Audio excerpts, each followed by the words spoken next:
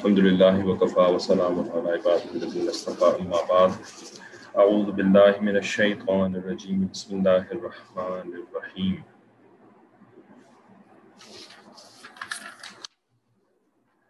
فحملته فانتبذت به مکانا قصیا فأجاءها المخاض إلى جذع النخلة قالت يا ليتني مت قبل هذا وكنت نسيا منسيا فناداها من تحتها ألا تحزني قد جعل ربك تحتك سريا وهزي إليك بجذع النخلة تساقط عليك رطبا جنيا فكلي واشربي وقري عينا فإما ترجن من البشر أحدا فقولي إني نذرت للرحمن صوما فلن أكلم اليوم إنسيا سبحان ربك رب العزة عما يصفون وسلام على المرسلين والحمد لله رب العالمين اللهم صل على سيدنا محمد وعلى آل سيدنا محمد وبارك وسلم اللهم أرنا الحق حقا وارزقنا اتباعه وأرنا الباطل باطلا وارزقنا اجتنابه ربنا زدنا علما۔ تو سورہ مریم کی یہ آیات ہم نے پچھلی کلاس میں پڑھ لی تھیں، ان کا ترجمہ پڑھ لیا تھا اور اب ہم نے خلاصہ تفسیر سے شروع کرنا تھا۔ تو خلاصہ تفسیر میں ترجمہ ایک بار پھر ریپیٹ ہو جاتا ہے، انڈر لائن جو ہوتا ہے وہ ترجمہ ہوتا ہے اور بریکٹس میں مختصر تفسیر ہوتی ہے۔ تو اس میں فرماتے ہیں اصل میں خلاصہ تفسیر کیا ہے، حضرت مولانا اشرف علی تھانوی رحمۃ اللہ علیہ کی بیان القرآن سے اس کو لیا گیا ہے۔ یہ دراصل وہ تفسیر کی کتاب ہی ہے اصل میں، یہ خلاصہ تفسیر۔ اس میں فرماتے ہیں کہ جو اللہ تعالیٰ نے کہا نا فَحَمَلَتْهُ فَانْتَبَذَتْ بِهِ مَكَانًا قَصِيًّا، کہ پھر یعنی فا کا ترجمہ پھر سے کیا تھا، اور تفسیراً بیان کرتے ہیں کہ اس گفتگو کے بعد جبرائیل علیہ السلام نے ان کے گریبان میں پھونک مار دی۔ اب یہ مختلف روایات سے یعنی حدیثوں سے یا صحابہ اکرام کی جو باتیں انہوں نے بتائیں سیکھ کر کے نبی علیہ السلام سے، یا بنی اسرائیل کی روایات سے سیکھ کر کے جو باتیں بتائیں، تو ان کی بنیاد پر لکھا کہ گریبان میں پھونک مار دی۔ اب یہ کون تھے؟ یہ فرشتے تھے، یہ کوئی انسان نہیں تھے، ٹھیک ہے۔ تو یہاں پر کوئی انسانوں والا مسئلہ کوئی نہیں تھا، پردے کا بھی کوئی مسئلہ نہیں تھا، شہوت کا بھی کوئی مسئلہ نہیں تھا۔ تو انہوں نے جو گریبان میں پھونک مار دی، جس سے کیا ہوا کہ ان کے پیٹ میں لڑکا رہ گیا، ٹھیک ہے، یعنی ان کو حمل ہو گیا، she was pregnant, she carried the baby، ٹھیک ہے۔ تو پھر کیا ہوا، پھر جب اپنے وقت پر حضرت مریم علیہ السلام کو بچے کی پیدائش کے آثار محسوس ہوئے، تو اس حمل کو لیے ہوئے انتبذت کا مطلب پیچھے بھی ہم نے پڑھا تھا نا کہ وہ الگ ہو گئیں، اذ انتبذت من اہلھا مکان شرقیہ، تو وہ جدا ہو گئیں اپنے لوگوں سے، ہے نا، اور ایک مکان شرقیہ کی طرف چلی گئی تھیں اس وقت، لیکن اب وہ جدا ہو کر کے کہاں گئیں؟ مکانن قصیہ کی طرف گئیں، ایک ایسے مکان کی طرف گئیں جو کہ قصیہ تھا۔ قصیہ کا مطلب ہوتا ہے دور، ٹھیک ہے نا، فار اوے پلیس میں وہ چلی گئیں جب ان کو پیدائش کے آثار محسوس ہوئے۔ تو اپنے گھر سے کسی دور جگہ، جنگل پہاڑ میں، یعنی جس کو کہتے ہیں بیابان جگہ میں، ٹھیک ہے، جہاں پہ آبادی وغیرہ کوئی نہیں تھی، وہ الگ چلی گئی۔ پھر جب درد ذہ شروع ہوا تو درد ذہ کی وجہ سے کھجور کے درخت کی طرف آئیں، فَأَجَاءَهَا الْمَخَاضُ إِلَى جِذْعِ النَّخْلَةِ، یعنی ان کا درد جو ہے نا وہ ان کو کھجور کے درخت کی طرف لے آیا، ٹھیک ہے، یعنی it was so pressing کہ she was pressed to go, she was compelled to go because of the pain, right؟ تو اسی وجہ سے نا اللہ تعالیٰ نے المخاض، جو درد ذہ کے لیے عربی میں استعمال ہوتا ہے لفظ المخاض، تو اللہ تعالیٰ نے المخاض کے لفظ کو جو ہے وہ فاعل کے طور پر یہاں پہ استعمال کیا، کہ اس نے فعل کیا، یعنی درد نے یہ فعل کیا کہ ان کو لے آیا جزء النخلہ کی طرف، ٹھیک ہے۔ حالانکہ کسی کا درد جو ہے وہ ایسا فاعل تو نہیں ہوتا کہ اس کو اٹھا کر کے کہیں پہ لے کے چلا جائے، ہے نا، لیکن چونکہ درد نے ان کو کمپیل کیا کہ وہ کسی کھانے پینے کی چیز کی تلاش میں نکلیں اور کسی ایسی جگہ پہ پہنچے تو اس وجہ سے اس انداز میں اللہ تعالیٰ نے بیان فرمایا کہ فَأَجَاءَهَا الْمَخَاضُ، مخاض ان کو لے گیا، اِلَى جِذْعِ النَّخْلَةِ، ٹھیک ہے، تو درد ذہ کی وجہ سے کھجور کے درخت کی طرف آئیں کہ اس کے سہارے بیٹھے اٹھیں، ٹھیک ہے، یعنی اٹھنے بیٹھنے کے لیے انسان کو کسی پول کی، کسی سپورٹ کی ضرورت ہوتی ہے نا. اب ان کے پاس کوئی چھڑی، کوئی عصا وغیرہ تو نہیں تھا، تو اس وجہ سے ایک درخت کے برابر میں آ کے بیٹھ گئیں تاکہ اس کو پکڑ کر کے اٹھ سکیں اور پکڑ کر کے بیٹھ سکیں. ٹھیک ہے، یعنی بالکل ہی جنگل بیابان تھا. وہ درخت تھے، اس کا مطلب ہے کہ وہ ویسا نہیں تھا کہ جیسے ریگستان ہوتا ہے، ریگستان کی شکل کی جگہ نہیں تھی، بلکہ جنگل جہاں پہ یہ سب چیزیں ہوتی ہیں، ویجیٹیشن وغیرہ ہوتی ہے جہاں پر. تو اب حالت ان کی یہ تھی کہ نہ کوئی انیس نہ جلیس. انیس کہتے ہیں ایسا شخص کہ جس کے ساتھ انسان کو انسیت ہو، کچھ ہمدردی، کچھ پیار محبت کا تعلق ہو، ایسے شخص کو انیس کہتے ہیں، انسیت والا. نہ جلیس. جلیس کہتے ہیں اس شخص کو جو کہ آپ کے ساتھ اٹھنے بیٹھنے والا ہو، کیونکہ جلسہ کا مطلب ہوتا ہے بیٹھنا، تو جلیس بیٹھنے والوں کو کہتے ہیں. تو نہ کوئی انیس نہ کوئی جلیس. درد سے بے چین. ایسے وقت جو سامان راحت و ضرورت کا ہونا چاہیے وہ ندارت، یعنی کوئی بھی نہیں پوچھنے والا، ساتھ کوئی رشتہ دار نہیں، نہ کوئی ڈاکٹر، نہ کوئی نرس، نہ کوئی جس کو کیا کہتے ہیں، اس کو دائی کہتے ہیں، دائی بھی کوئی، اس قسم کی کوئی بھی چیز نہیں تھی ان کے پاس. ادھر بچہ ہونے پر بدنامی کا خیال کہ بھئی شادی تو ہو ہی نہیں، تو اب اس کے بعد بدنامی کیا ہونے والی ہے میری، ٹھیک ہے نا، تو اس کی بھی ان کو فکر پڑی ہوئی تھی، یعنی جس کو طبعی فکر کہتے ہیں. حالانکہ ان کو اس بات میں کوئی شک نہیں تھا کہ یہ سارا معاملہ جو ہے یہ اللہ کی مرضی سے ہو رہا ہے، اور فرشتے نے آ کر کے ان کو یہ باتیں بتائی بھی ہیں، انہوں نے وہ بات اپنے کانوں سے سنی بھی ہے. تو وہ سب اپنی جگہ پر، ٹھیک ہے نا، یعنی ایمان اور یقین اپنی جگہ پر ہوتا ہے، لیکن ایک طبعی خوف یا طبعی بے چینی وہ پھر بھی انسان کو ہوتی ہے. اگرچہ کہ جب ایمان اور یقین ہو تو یہ طبعی بے چینی جو ہوتی ہے یہ کنٹرول میں رہتی ہے، ٹھیک ہے، کنٹرول میں رہتی ہے، یہ اپنی حدود سے تجاوز نہیں کرتی. یہی فرق ہے ایمان والے میں اور بے ایمان شخص کے اندر، کہ طبعی تکلیف، طبعی فکر، پریشانی، خوف وغیرہ دونوں کو ہوتا ہے، لیکن جس کا ایمان ہوتا ہے اس کا یہ حدود کے اندر رہتا ہے، اور جس کا ایمان پکا نہیں ہوتا، کچا ہوتا ہے، یا ہوتا ہی نہیں ہے سرے سے، تو اس کی یہ طبعی کیفیت جو ہوتی ہے یہ حدود سے تجاوز کر جاتی ہے، جس کی وجہ سے پھر وہ ناشکری کے کلمات بولتا ہے، بے صبری کا مظاہرہ کرتا ہے، حتیٰ کہ کبھی تو جان ہی لے لیتا ہے، اپنی جان لے لیتا ہے یا کسی دوسرے کی جان لے لیتا ہے نا. جیسے کہ یہ واقعات بہت زیادہ یعنی آج کے دور میں تو خبروں کے اندر آتے رہتے ہیں، پہلے بھی ہوتے تھے لیکن آج بہت زیادہ، کہ اس فرسٹریشن میں آ کر کے ماں جو ہوتی ہے وہ اپنی اولاد کا گلا گھوڑ دیتی ہے، اپنی اولاد، اپنا بچہ اس کو قتل کر دیتی ہے. کسی ماں کے بارے میں خبر کہ اس نے اٹھا کر کے اپنے جو نوزائیدہ بچے تھے ان کی رونے دھونے سے پریشان ہو کر کے، تنگ آ کر کے ان کو لیک کے اندر ڈال دیا، ڈبو کر کے مار دیا. کسی ماں کے بارے میں یہ بھی خبر آئی کہ اس نے گولی سے مار دیا، بندوق کی گولی سے مار دیا.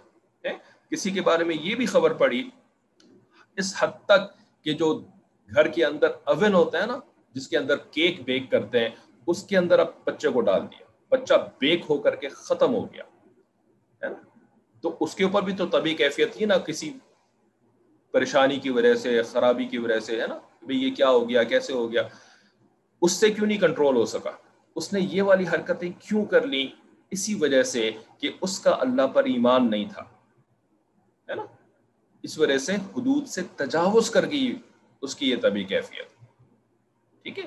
اور کچھ ایسے واقعات کہ بچے کو نہیں مارا یا کسی اور کی جان نہیں لی، اپنی جان نہیں لی، سوئسائڈ کر لیا، ٹھیک ہے نا. تو یہ سب اسی وجہ سے ہوتا ہے.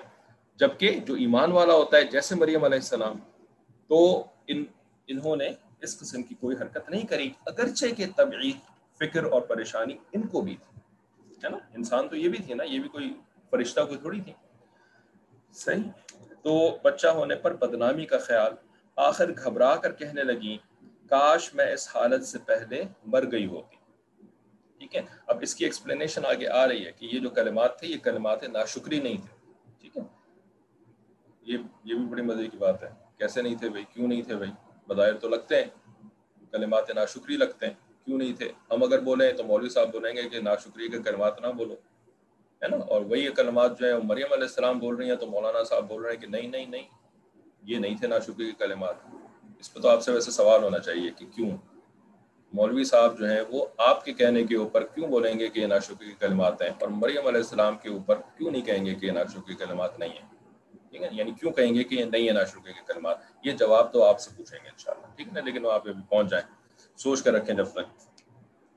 تو فرماتے ہیں کہ انہوں نے اس طرح سے کہا کہ کاش کہ میں اس حالت سے پہلے مر گئی ہوتی اور ایسی نیز تو نابود ہو جاتی.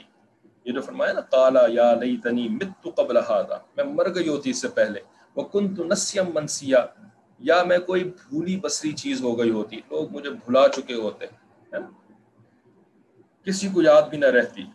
بس اسی وقت خدا تعالیٰ کے حکم سے حضرت جبرائیل علیہ السلام پہنچے. یعنی فرشتہ جو ہے وہ اللہ کے حکم کے بغیر کچھ بھی نہیں کرتا، اس کے پاس تو اپنا اختیار ہی نہیں ہوتا کہ وہ اپنے اختیار سے کہیں پہنچ جائے. یہ تو ہمیں اللہ تعالیٰ نے ٹیمپرری اختیار دیا ہے نا اس دنیا کی زندگی میں، کہ ہم اپنے اختیار سے کچھ کام کر لیتے ہیں، اللہ کی مرضی کے خلاف بھی کر لیتے ہیں، یعنی اللہ کی حکم کے خلاف بھی کر لیتے ہیں. ٹیمپرریلی ہمیں یہ اختیار دیا گیا، فرشتوں کو یہ کوئی اختیار نہیں دیا گیا. تو فرشتے جو بھی کرتے ہیں، ایک قدم بھی، ایک لفظ بھی منہ سے بغیر اللہ تعالیٰ کے حکم کی نہیں نکالتے. تو جبرائیل علیہ السلام وہاں پر اللہ کے حکم سے پہنچ گئے اور ان کے احترام کی وجہ سے سامنے نہیں گئے، بلکہ جس مقام پر حضرت مریم تھیں اس سے اسفل مقام میں، یعنی نچلے مقام میں آڑ میں آئے. ٹھیک ہے نا. اب یہ اللہ کی حکمت، اللہ اپنے بندوں کے حالات کو بہتر جانتے ہیں، ہے نا.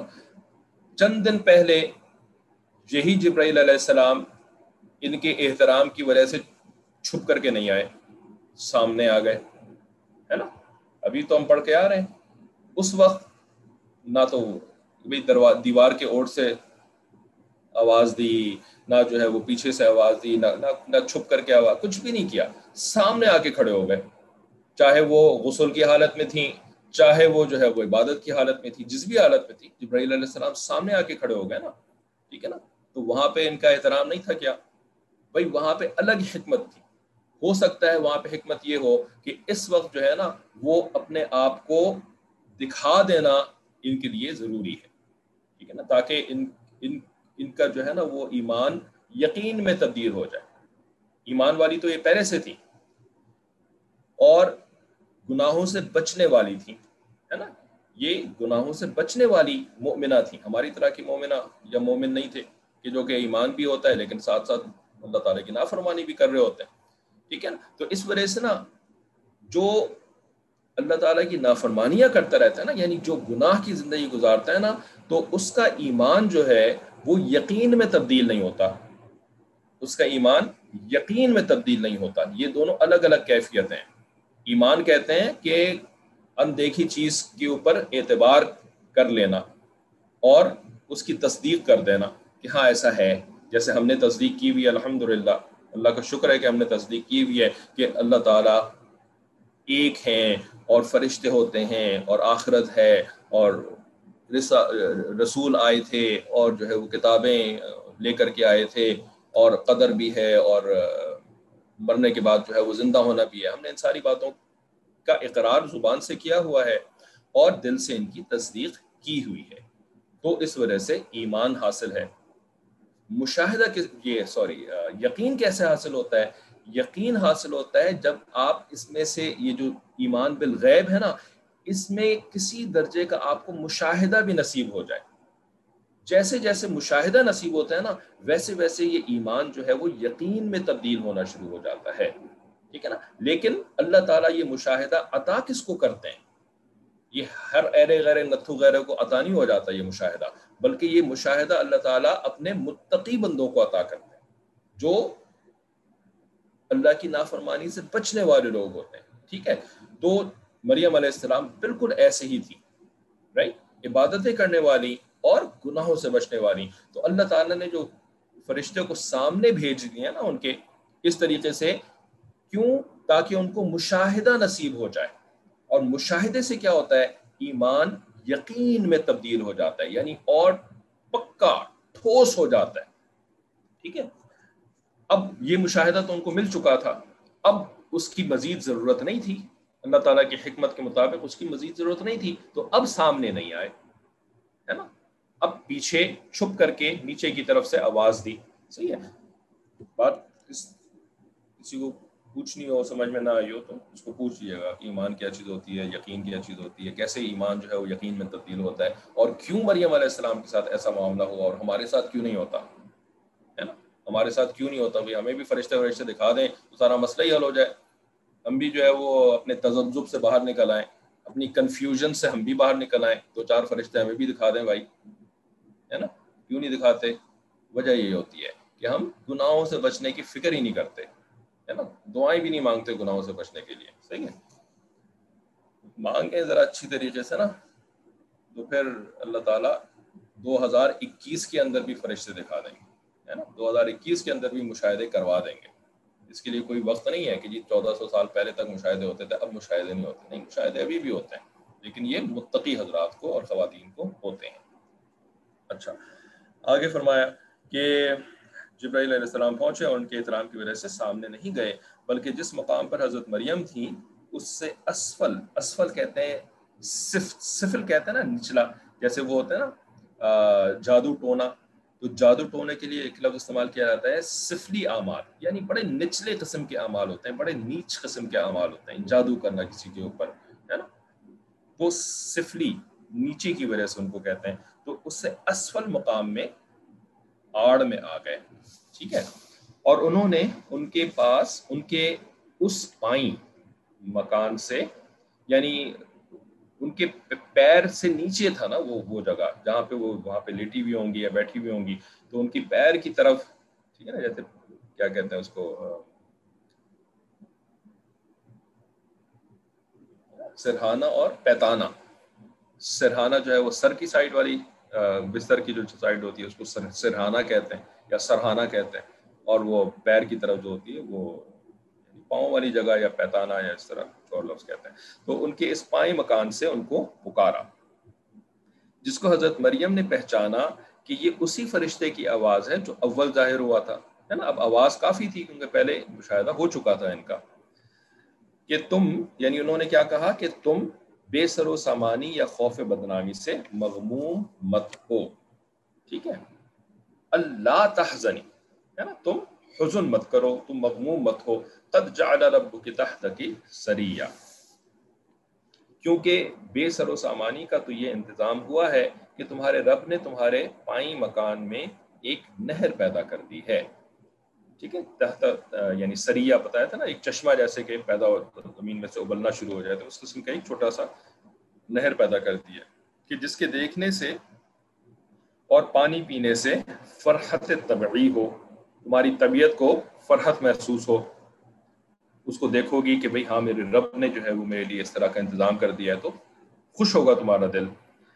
وہ نیز حسب روایت روح، یعنی یہاں پہ روح سے مراد روح المعانی، تفسیر کی کتاب کا جو نام ہے روح المعانی، تو اس میں جو روایت آئی ہے اس کے مطابق حسب روایت، ٹھیک ہے نا، ان کو اس وقت پیاس بھی لگی ہوئی تھی. ٹھیک ہے، یعنی یہ جو پانی کا انتظام کیا، یہ ایسے نہیں کہ بس دیکھ کر کے خوش ہوتی رہو، بلکہ پیاس لگی تھی تو پیاس بجھانے کے لیے بھی اس کا انتظام کیا گیا تھا.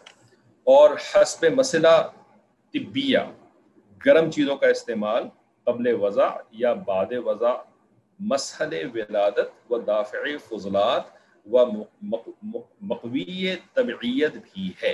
اتنے مشکل الفاظ آ گئے ایک ساتھ. تو ایک تو انہوں نے حسب روایت روح المعانی انہوں نے بتایا کہ بھئی ان کو پیاس بھی لگی ہوئی تھی، جیسے کہ اس تفسیر کی کتاب کے اندر لکھا ہوا ہے.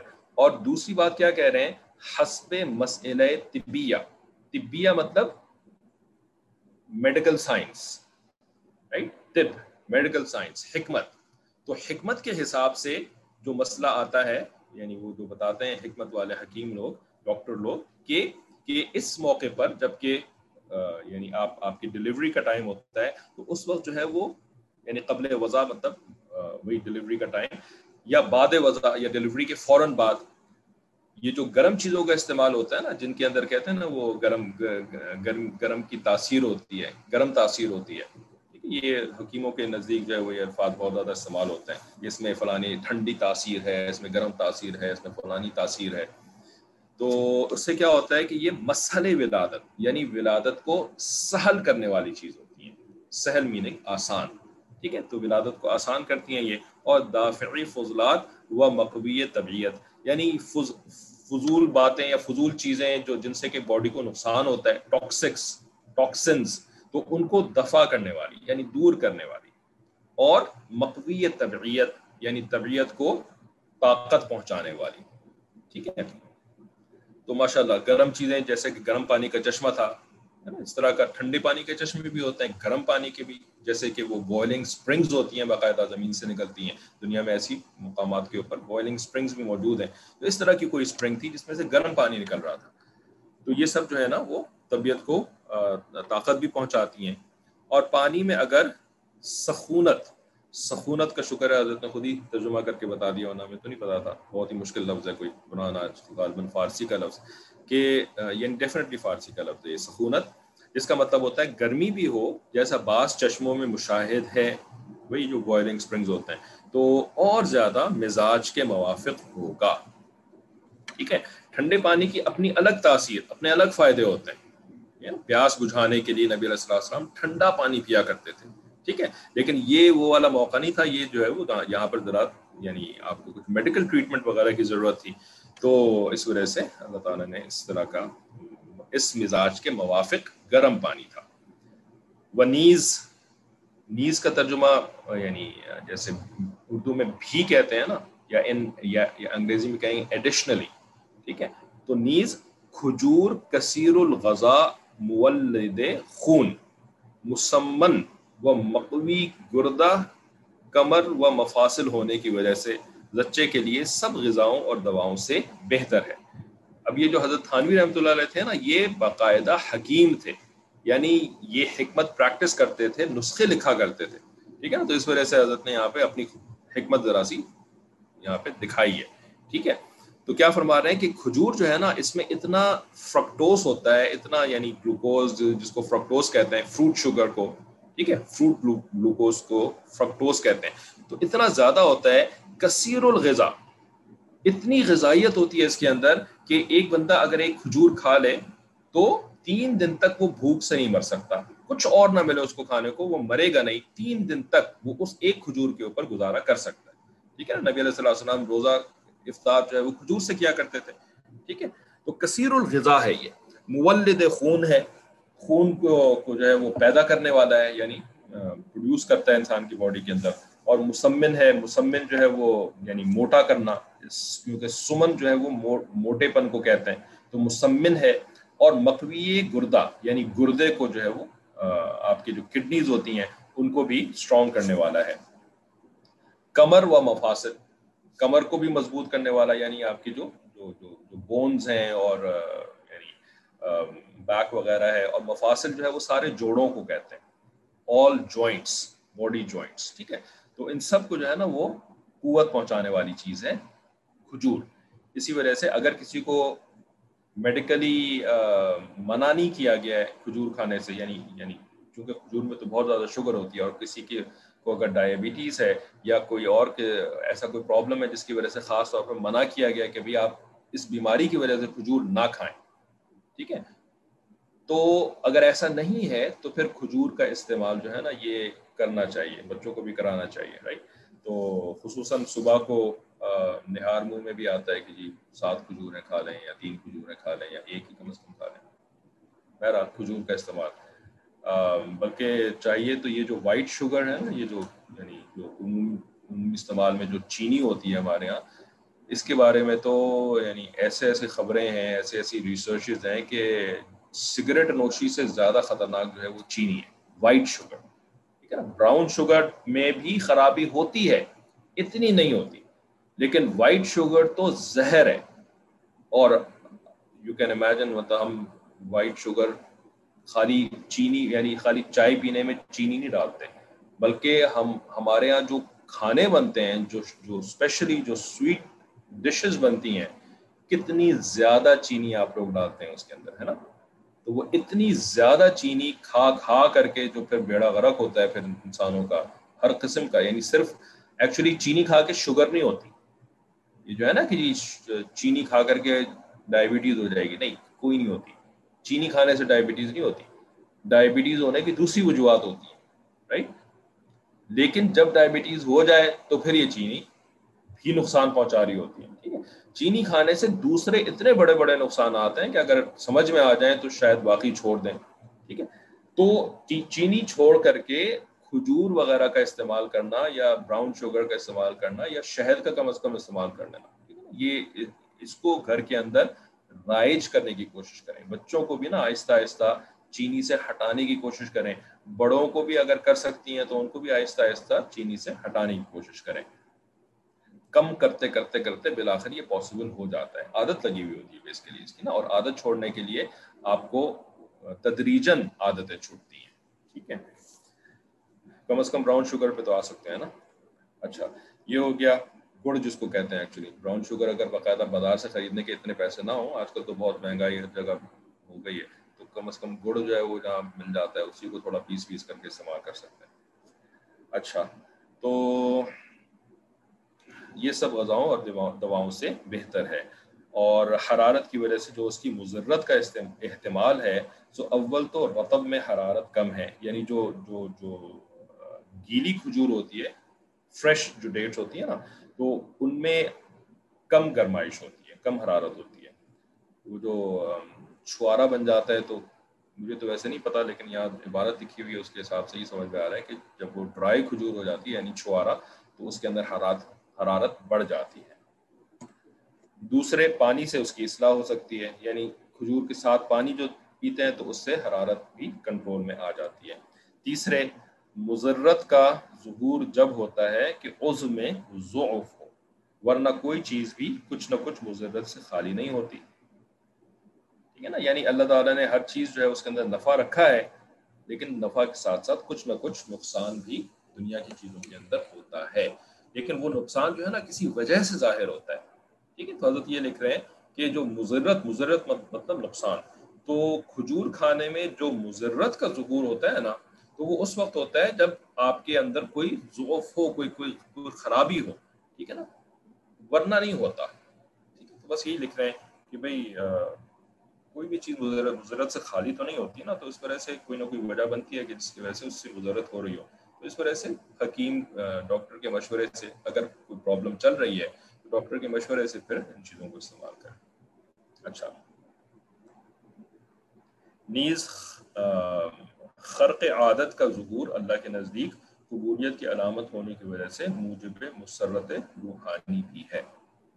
یعنی یہ جو کرامت ہوئی نا ان کے سامنے کہ جی ایک دم سے جو ہے وہ ایک تو یہ کہ چشمہ پھوٹنا شروع ہو گیا ہے نا، اور دوسری کرامت کیا ہوئی کہ کمزور تھیں، عورت تھیں، درد ذہ میں تھیں، لیکن اللہ تعالیٰ نے اتنی طاقت عطا فرما دی کہ کھجور کا جو تنا تھا اس کو اتنا شیک کر لیا کہ اوپر سے کھجوریں گرنا شروع ہو گئی. ٹھیک ہے نا، تو یہ سب کیا تھا؟ یہ کرامت تھی. معجزہ کیوں نہیں کہا؟ کیونکہ یہ نبی تو نہیں تھی، ہے نا، ولیہ تھی یہ. تو ولی کے ہاتھ پہ جب اس طرح کی خرق عادت والے معاملات ہوتے ہیں تو ان کو کرامت کہا جاتا ہے.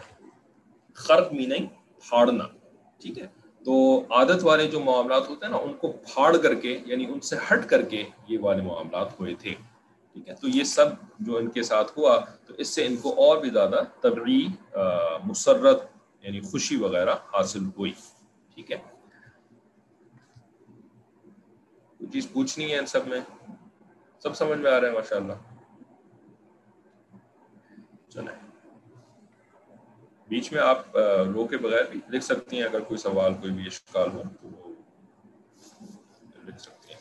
اچھا، آگے فرماتے ہیں کہ جو کھجور کا تنا ہے اس کو پکڑ کر اپنی طرف ہلاؤ. وَحُزِّي إِلَيْكِ، ہے نا، اس کو ہلاؤ اپنی طرف، الیکی اپنی طرف ہلاؤ، اس سے تم پر تر و تازہ کھجوریں جھڑیں گی. ٹھیک ہے، तुसाक़ित अलैकी रुतबन जनिया, कि इससे फल के खाने में लज्जत जिस्मानी और बतौर खर्क़ आदत के फल के आने में लज्जत रूहानी मुज्तमा है। यानी ये दोनों बातें, एक तो ये कि तुम्हें फिजिकली भी एक चीज़ मिल रही होगी, और दूसरी ये कि तुम्हें जो ये करामत अल्लाह ताला ने अता फरमाई, तो इससे तुम्हें रूहानी लज्जत भी जमा होकर के मिल रही होगी इस अमल में।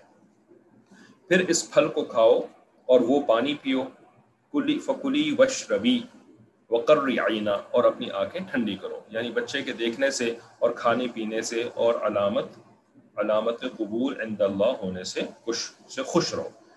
ठीक है, तो अब तक जो है ना वो यानी ये सारी जो तफसील चल रही है, तो डिलीवरी हो चुकी थी। तो बच्चे को देखने से जो है वो अपने, क्योंकि अल्लाह ताला की तरफ से ये जो माँ के दिल के अंदर एक मोहब्बत का जज्बा पैदा होता है ना, ये एक तबई चीज़ होती है जो कि इमीडिएटली फॉलोइंग दिस है ना, ये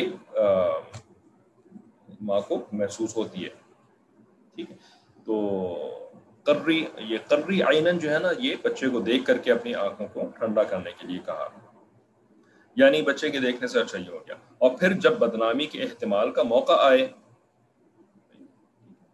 फ़इम्मा तरयिन्न मिनल बशरी अहदा, कि कोई बशर देखेगा तो तुम्हें यानी बातें बनाएगा तुम्हारे खिलाफ, तो यानी कोई आदमी इस तुस्से पर मुब्तला हो, तो उसका ये इंतज़ाम हुआ है कि अगर तुम आदमियों में से किसी को भी आता और एतराज़ करता देखो, तो तुम कुछ मत बोलना, बल्कि इशारे से इससे कह देना कि मैंने तो अल्लाह के वास्ते ऐसे रोज़े की मिन्नत मान ली है।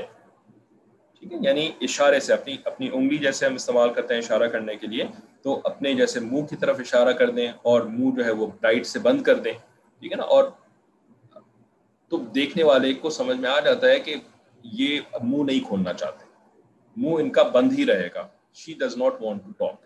ठीक है, तो इस तरीके से ना तुम इशारतन बता देना कि जी मैंने तो रोजे की मिन्नत मान रखी है, क्योंकि उस जमाने में ये मिन्नत वाला सिलसिला जो था चलता था, तो इट वाज मारूफ, यानी मारूफ था, लोग जानते थे कि ऐसी मिन्नत जो है लोग माना करते हैं जिसमें बोलने की बंदिश है।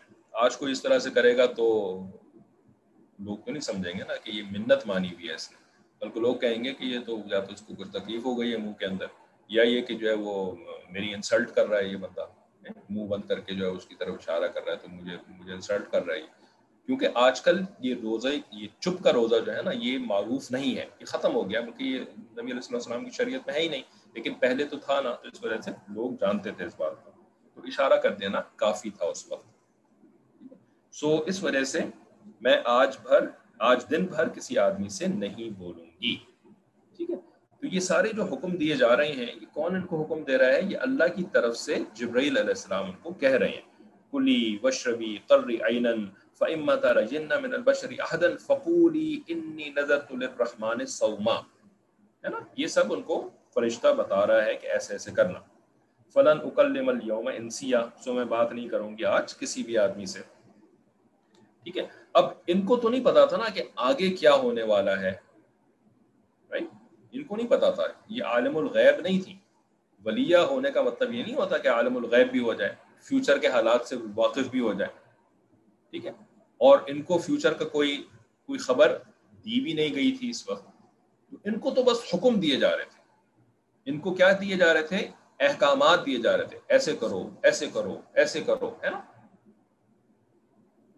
दरख्त को खींचो, माशाअल्लाह, हुक्म पे अमल किया, दरख्त को खींच लिया।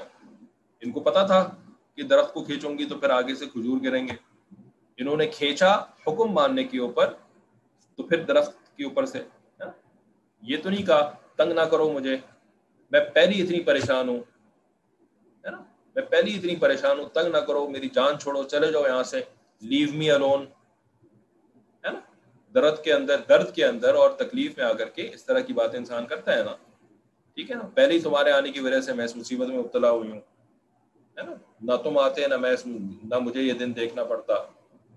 ठीक है ना, ये भी तो कह सकती थी ना, लेकिन शी वॉज फॉलोइंग ऑर्डर्स, हुक्म मिलता गया, हुक्म पे अमल करती गई, है ना भाई। जो रिजल्ट्स थे वो तो बाद में आए ना, खजूर तो बाद में गिरी ना, उनको कन्विंस तो नहीं करना पड़ा फरिश्ते को कि जी करो करो खजूर गिरेगी, है नहीं करोगी तो खजूर नहीं गिरेगी। ये सब कन्विंस करने की जरूरत ही नहीं पड़ी, है ना। अल्लाह की बंदी थी, मानने वाली थी, राइट, अताअत करने वाली थी। तो उसी तरीके से कुली अब खाओ, मेरी जान छोड़ो, नहीं खाना मुझे, ऐसे कोई जवाब नहीं दिए, नहीं पीना मुझे, चले जाओ यहाँ से, है ना। कर्री आइनन, अरे मेरे दिमाग खराब मत करो, मेरी आंखें नहीं ठंडी होने वाली हैं इससे, ये सारे कोई जवाब नहीं दिए। और फिर उसके बाद वो चुप का रोजा रखने के लिए कहा जा रहा है, तुम्हारा और कोई काम नहीं है तुम्हें, बस मुझे ऑर्डर ही देते रहना है तुमने, है ना। एक हुक्म पे अमल कर लिया, चलो भाई, दूसरी हुक्म पे अमल कर लिया, चलो भाई, तीसरे पे कर लिया। अब तुम तो हुक्म आफ्टर हुक्म, है ना, ऑर्डर चलाने के लिए आ गए हो मेरे ऊपर। अब एक नया ऑर्डर दे दिया, पहली मुसीबत में फंसाया हुआ है मुझे, अब एक नया ऑर्डर दे दिया कि अब चुप का रोजा भी रख लो, है ना। भाई इस तरह के सारे जवाब हो सकते हैं जैसे हमारे यहाँ दिए जाते हैं, ठीक है, लेकिन नहीं दिए, हालांकि इनको रिजल्ट्स का पता नहीं था कि आगे क्या होने वाला है, ठीक है। तो इन बातों को जरा हम सोचें इनके बारे में ना, तो फिर हमारे लिए आसानी हो जाएगी, ठीक है ना। दुनिया की ज़िंदगी इतनी तल्ख जो है ना, वो होना ज़रूरी नहीं है। अल्लाह ताला ने हमें इस दुनिया में परेशान करने के लिए पैदा नहीं किया। अल्लाह ताला ने हमें अपनी इबादत के लिए, अपनी अताअत के लिए पैदा किया है। हम अगर वो कर लेना तो ये दुनिया की ज़िंदगी हमारे लिए बहुत आसान हो जाए, बहुत आसान हो जाए। लेकिन हम लड़ते हैं अपने परवरदिगार से, हम लड़ते हैं अपने हालात से जो कि हमारे परवरदिगार ने हमें भेजे हुए होते हैं। तो सारी तकलीफ और सारी अजियत जो हमें लगी हुई होती है ना, वो इस लड़ाई की वजह से लगी हुई होती है, ठीक है ना। मरियम अलैहिस्सलाम के जो वाक़यात पढ़ रहे हैं, ये किस्से कहानी के लिए नहीं, आपको लोरियां देने के लिए तो नहीं पढ़ रहे हैं ना, है ना। वाक़े सुनाने के लिए, कहानियाँ सुनाने के लिए, आपकी मालूमात में इजाफा हो जाए, इसलिए नहीं पढ़ रहे हैं हम, राइट। हम हिदायत के लिए पढ़ रहे हैं ना। और हिदायत का मतलब क्या होता है कि उसमें से समझें कि क्या बताया जा रहा है मुझे, क्या कहने के लिए कहा, क्या क्या कहा जा रहा है मेरे लिए, इसके अंदर क्या लेसन है मेरे लिए, मुझे क्या करना चाहिए, मेरा परवरदिगार मुझे क्या बताना चाह रहे हैं, राइट। इसलिए पढ़ रहे हैं या नहीं। अगर इसलिए नहीं पढ़ रहे हैं तो बेहतर है कि लीव मीटिंग का एक बटन सामने मौजूद है, उसको लीव करके चले जाएं यहाँ से, क्योंकि बदनीयती के साथ कुरान को पढ़ने से ज़्यादा वबाल होता है, ठीक है ना। तो इस वजह से अगर यानी चले जाने से बेहतर है कि अपनी नीयत को तब्दील कर लें, जो कि ज़्यादा आसान काम भी है और फ़ायदेमंद काम भी है, ठीक है। तो हिदायत की नीयत से इन चीज़ों को पढ़ेंगे, तब जो है ना वो हमारी ज़िंदगी भी फिर मरियम अलैहिस्सलाम की ज़िंदगी से मिलती जुलती ज़िंदगी बन जाएगी, ठीक है। तो अब रोज़े की मिन्नत की इनको इनको ऑर्डर दिया जा रहा है, मिन्नत मान लो तुम, ठीक है, जिसमें बोलने की बंदिश है। सो इस वजह से मैं आज दिन भर किसी आदमी से नहीं बोलूंगी, और खुदा के जिक्र और दुआ में मशगूल होना और बात है, यानी उससे तो मना नहीं किया गया, सही है। तो ये तो पहले भी जिक्र करती थी, अभी भी ये कंटिन्यू करेंगी, क्योंकि इनकी आदत ही जिक्र करने की, है ना। अच्छी आदतें बना लेने से फ़ायदा होता है, मुश्किल वक्त में भी काम आती हैं। दिन भर खुसूसन जिनकी उम्र बहुत ज़्यादा मतलब ज़्यादा हो जाती है ना, बुढ़ापे की एज में जो पहुंच जाते हैं ना, तो बुढ़ापे की एज में फिर लोग आपको एंटरटेन नहीं कर सकते, लोगों के पास वक्त नहीं होता, ठीक है ना। लोगों की अपनी मसरूफियात होती हैं, जवानों की, नौजवानों की अपनी मसरूफियात होती हैं, ठीक है।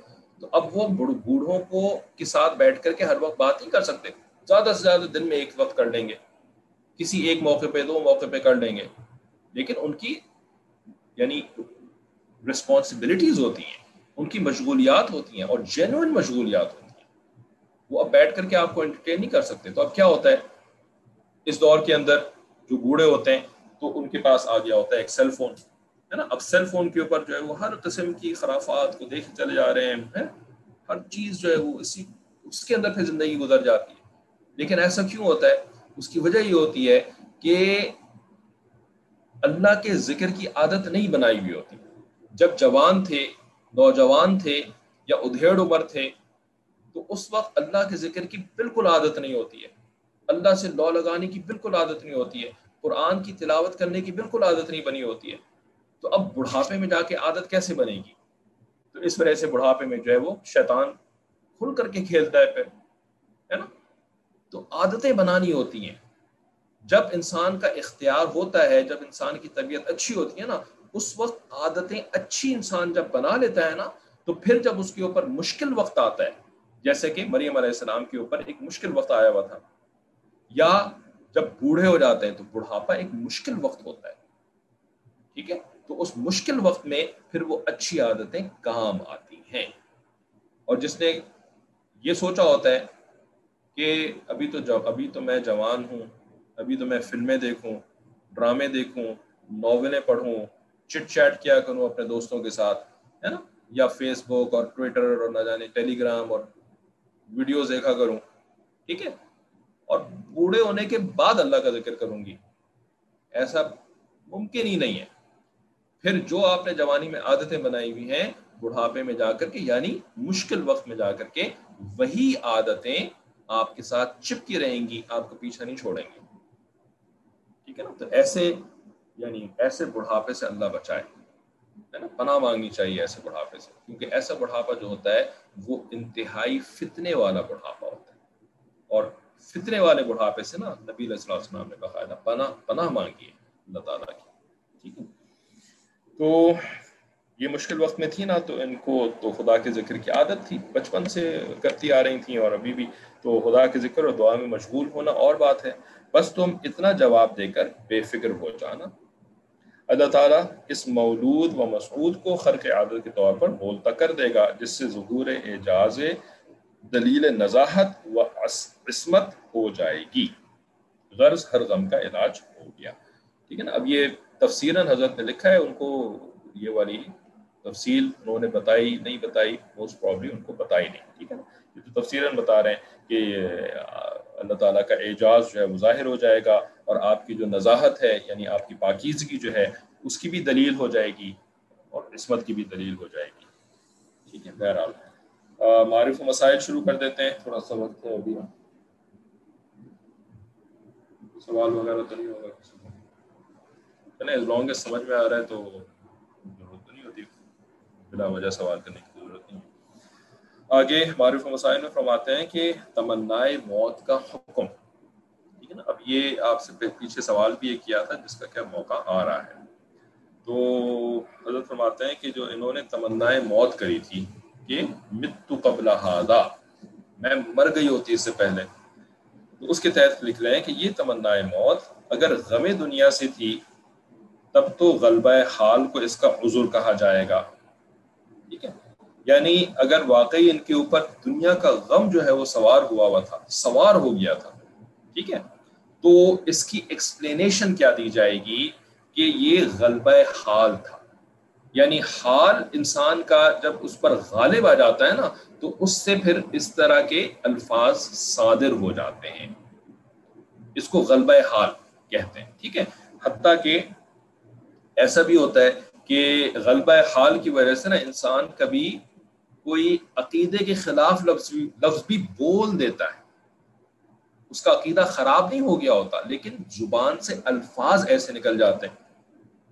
مثال کے طور پر وہ حدیث شاید آپ نے سنی ہوگی کہ نبی علیہ السلام نے توبہ کی فضیلت، توبہ کی عظمت بیان کرتے ہوئے ایک واقعہ باقاعدہ یعنی تمثیل کے طور پر سنا ہے کہ ایک بدو تھا، رائٹ، وہ اپنے اونٹ کے اوپر سفر کر رہا تھا ریگستان کے اندر، اس کا سارا ساز و سامان جو تھا، یعنی جو سامان اور پانی کھانا سب کچھ اونٹ کے اوپر لدا ہوا تھا، ٹھیک ہے۔ تو اب وہ چل رہا ہے دن میں ریگستان، دور دور تک کوئی آبادی، کسی قسم کا کوئی نام و نشان نہیں، ٹھیک ہے۔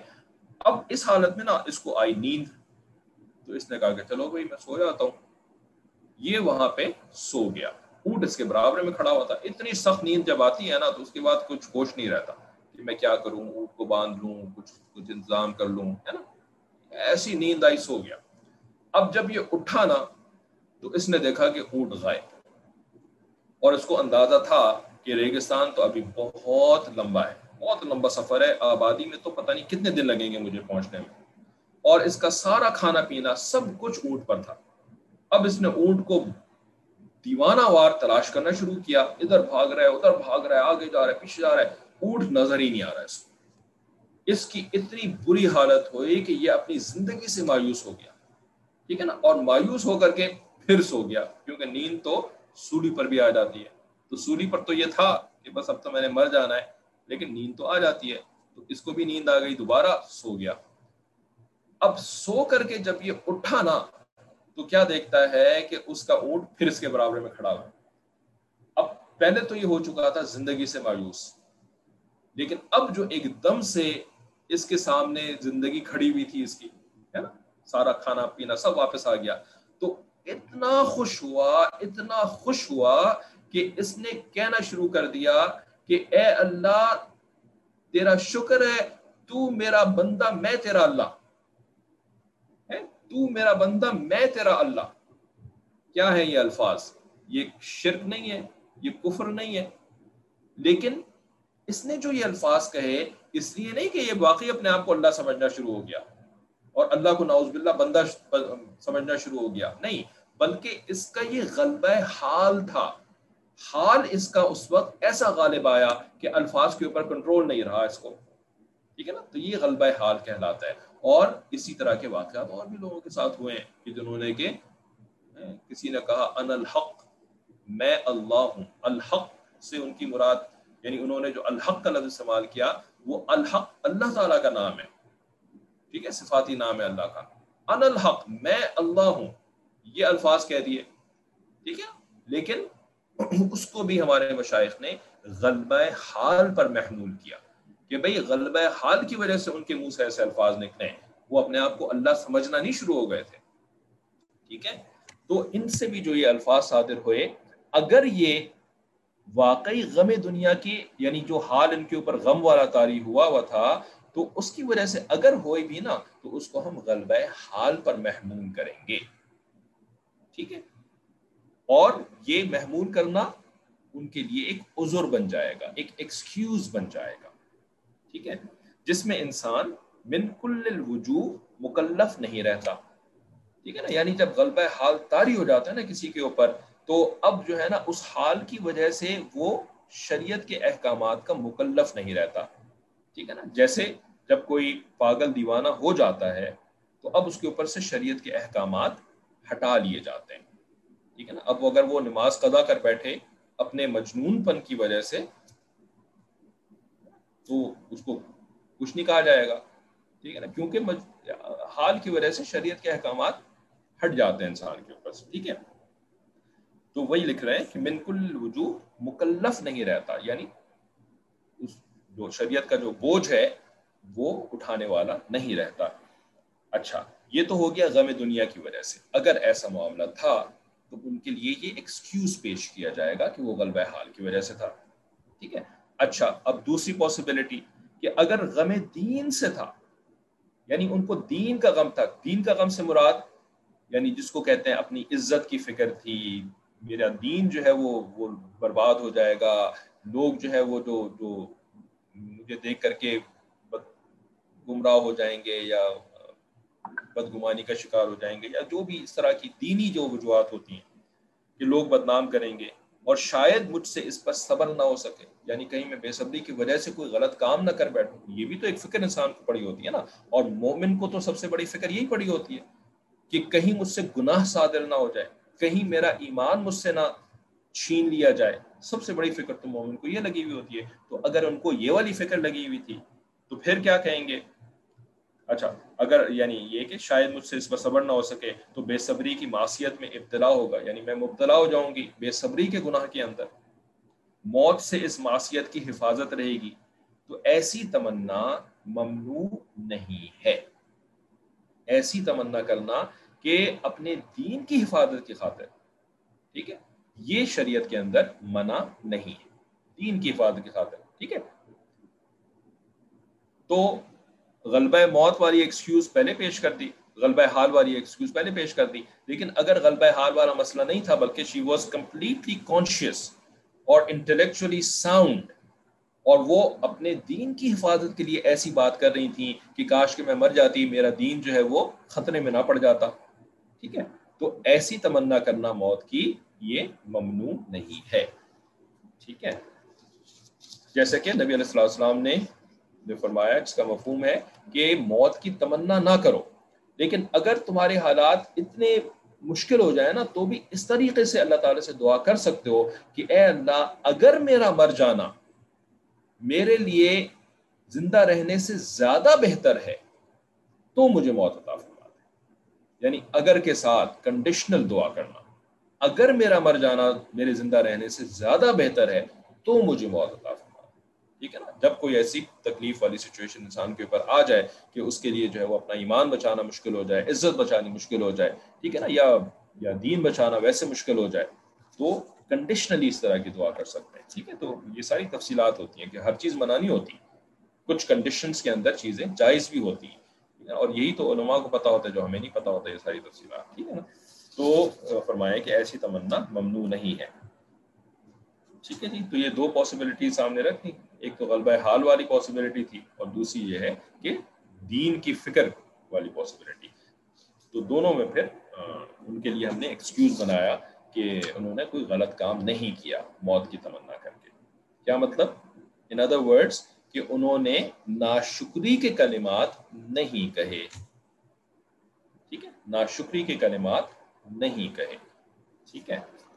اچھا، اب آپ سے جو سوال پوچھا تھا، بہت سارے لوگ اس وقت موجود بھی نہیں تھے کلاس میں، تو اس سوال کو ریپیٹ کر لیتے ہیں. سوال ہم نے خلاصہ تفصیل پڑھتے ہوئے یہ کیا تھا کہ مریم علیہ السلام نے جو یہ الفاظ کہے یا لیتنی مت قبل ہذا، ٹھیک ہے نا. اب ان الفاظ کے اوپر مولانا صاحب جو ہیں، مولانا شفیع، مفتی شفیع ہیں، یہ اتنی ساری جو ہے وہ ایکسپلینیشنز دے رہے ہیں کہ غلبہ حال ہو گیا ہوگا یا غلبہ حال نہیں ہوگا تو دین کی فکر غالب آ گئی ہوگی، اس وجہ سے انہوں نے ایسا کہا. ٹھیک ہے نا. لیکن اگر ہم ایسے الفاظ کہیں تو مولانا صاحب، مفتی صاحب کیا کہتے ہیں بھائی؟ کہتے ہیں کہ ناشکری کے کلمات بول رہی ہو تم، ناشکری کے کلمات مت بولو بھائی. ٹھیک ہے. تو ڈبل سٹینڈرڈز کیوں ہے بھائی؟ یہ سوال تھا کہ مفتی صاحب جو ہے نا یہ ڈبل سٹینڈرڈز کیوں کرتے ہیں. ہمیں بولتے ہیں کہ تم ناشکری کے الفاظ مت بولو، اور مریم علیہ السلام کے بارے میں بولتا ہے کہ نہیں جی ان کو تو غلبہ حال تھا، اور اگر غلبہ حال نہ بھی تھا تو ان کو غلبہ فکر دین تھی. ہے نا. یہ تو ڈبل سٹینڈرڈ ہو گیا نا بھائی. جو سٹینڈرڈ ان کے لیے رکھے ہیں وہی سٹینڈرڈ ہمارے لیے بھی ہونا چاہیے، یا جو نعوذ باللہ ہمارے لیے ہے وہی ان کے لیے بھی ہونا چاہیے. تو ڈبل سٹینڈرڈز کیوں ہوئے؟ یا یہ واقعی ڈبل سٹینڈرڈز ہیں یا یہ کچھ اور ہے؟ یہ سوال ہے آپ سے. ٹھیک ہے نا. تو اس کی ایکسپلینیشن کوئی دے گا؟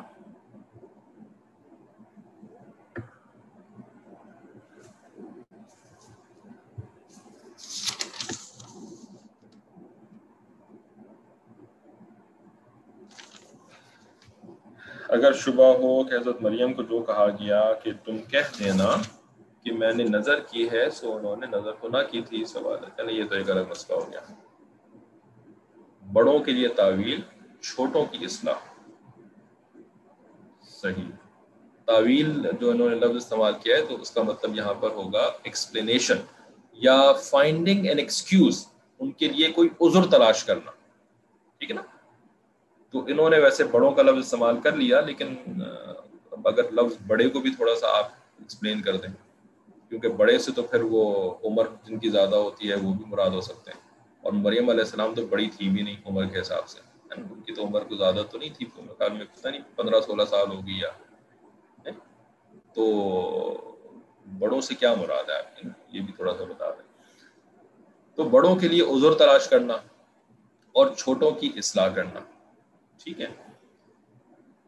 انہوں نے چند الفاظ میں بات سمیٹ دی ہے، لیکن چھوٹے الفاظ، کم الفاظ کی بھی پھر تفسیر کی ضرورت پڑتی ہے، کھولنے کی ضرورت پڑتی ہے. تو تھوڑا سا تو اور کھولیں نا. ایکسیپشنل کیس،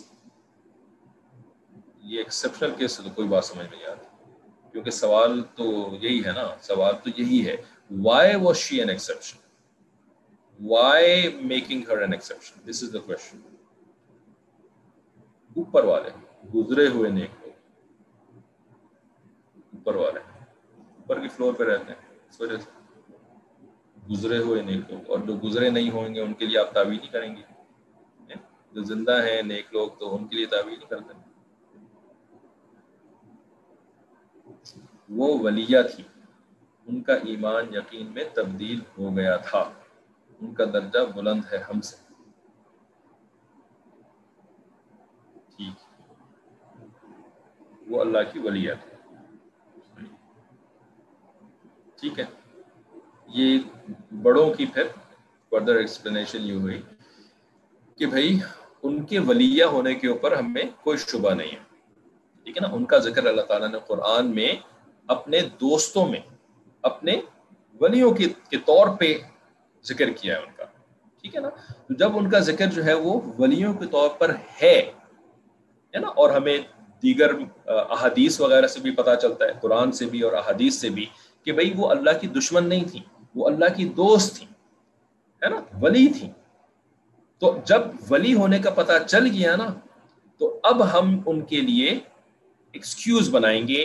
ان کی بظاہر کوئی غلط بات بھی اگر نظر آئے گی، اس بات کو ذرا غور سے سنیں، ان کی ظاہری طور پر، بظاہر کا لفظ ہم نہیں استعمال کرتے کیونکہ اس سے بات سمجھ میں نہیں آتی، ظاہری طور پر ہمیں ایک باقاعدہ ایک چیز نظر آ رہی ہے، ٹھیک ہے، کہ انہوں نے یہ غلط کام کیا، نعوذ باللہ، ہے نا، نعوذ باللہ. تو اپنی حفاظت کے لیے ہم ساتھ ساتھ پڑھیں گے نا، کیونکہ مریم علیہ السلام کے بارے میں بات ہو رہی ہے. ٹھیک ہے، تو الفاظ کیا ہیں؟ مت قبل ھذا، میں مر گئی ہوتی اس سے پہلے. اور یہ الفاظ اگر آپ لیں آؤٹ آف کانٹیکس، یا آپ اس کو کانٹیکس سے نکال کر کے لیں، تو یہ غلط الفاظ ہیں. یہ نہیں بولنا چاہیے میں مر گئی ہوتی. بھئی اللہ تعالیٰ نے تو آپ کو موت نہیں دی، آپ اس قسم کی تمنائیں کیوں کر رہی ہیں، ہے نا. لیکن ہر چیز کا ایک کانٹیکسٹ ہوتا ہے. یہ جو الفاظ ہیں ان کا کانٹیکسٹ دیکھنا ہوگا کہ کون کہہ رہا ہے ان الفاظ کو. ٹھیک ہے نا، اگر وہ کہنے والا اللہ کا ولی ہے تو پھر ہم اس کے لیے ایکسکیوز پیدا کریں گے، ایکسکیوز سوچیں گے، تعویلیں بنائیں گے.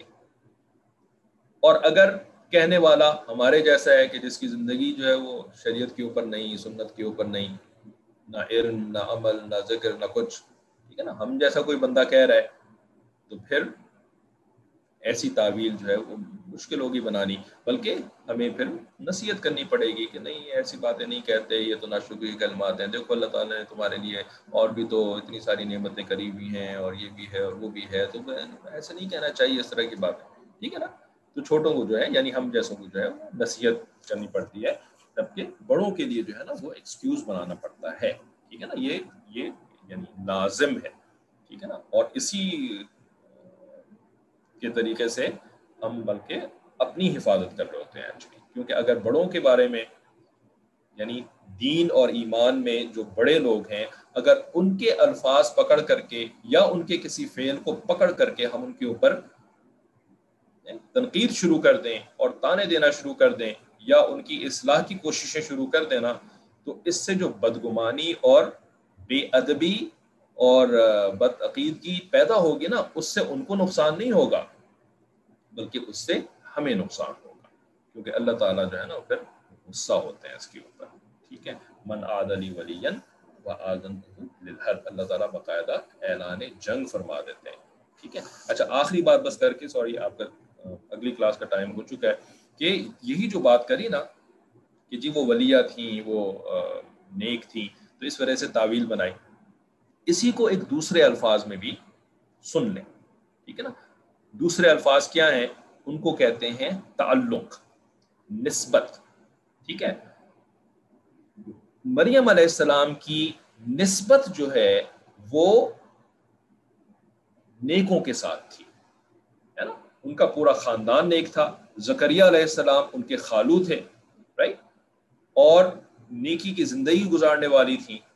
وہ بنی اسرائیل کی متقیہ لوگوں میں سے تھیں، اور لوگ ان کے اس نیکی سے معروف تھے، یعنی ان کو پتا تھا ان کی نیکی کا. تو ان کی نسبت جو ہے نا وہ ان لوگوں سے بنی ہوئی تھی. ٹھیک ہے نا، دین سے نسبت بنی ہوئی تھی. ٹھیک ہے، تو ان ادر ورڈز، یعنی یہ تو عام الفاظ ہیں جن سے کہ آپ واقف ہیں کہ جی وہ ولیہ تھی، ہے نا، یہ تو عام لوگ ان الفاظ سے واقف ہوتے ہیں. ہاں جی ولی ہوتا ہے تو اس کے ساتھ ایسا کرنا چاہیے. ایک اور لفظ بھی سن لیں کیونکہ جس سے کہ ہم لوگ واقف نہیں رہے ہیں، اگرچہ کہ سب سے امپورٹنٹ چیز ہے وہ، لیکن ہم واقف ہی نہیں رہے اس سے. وہ لفظ کیا ہے؟ نسبت. ان کی نسبت جو تھی نا وہ دین کے ساتھ تھی، تقوی کے ساتھ تھی، طہارت کے ساتھ تھی. تو یہ جو آپ تعویل بناتے ہیں نا، یہ نسبت کی بنیاد پہ تعویل بناتے ہیں. ٹھیک ہے، یہاں پر یہ آج کلاس ختم کرتا ہے، کیونکہ اب اگر اس کے اوپر شروع ہو جائیں نسبت کے بارے میں تو پھر تو اگلا 1 گھنٹہ بھی اس کے لیے کم پڑے گا. تو انشاءاللہ اگر اللہ نے توفیق دی تو اگلی دفعہ تھوڑی سی اس کے اوپر بات کر لیں گے. وآخر دعوانا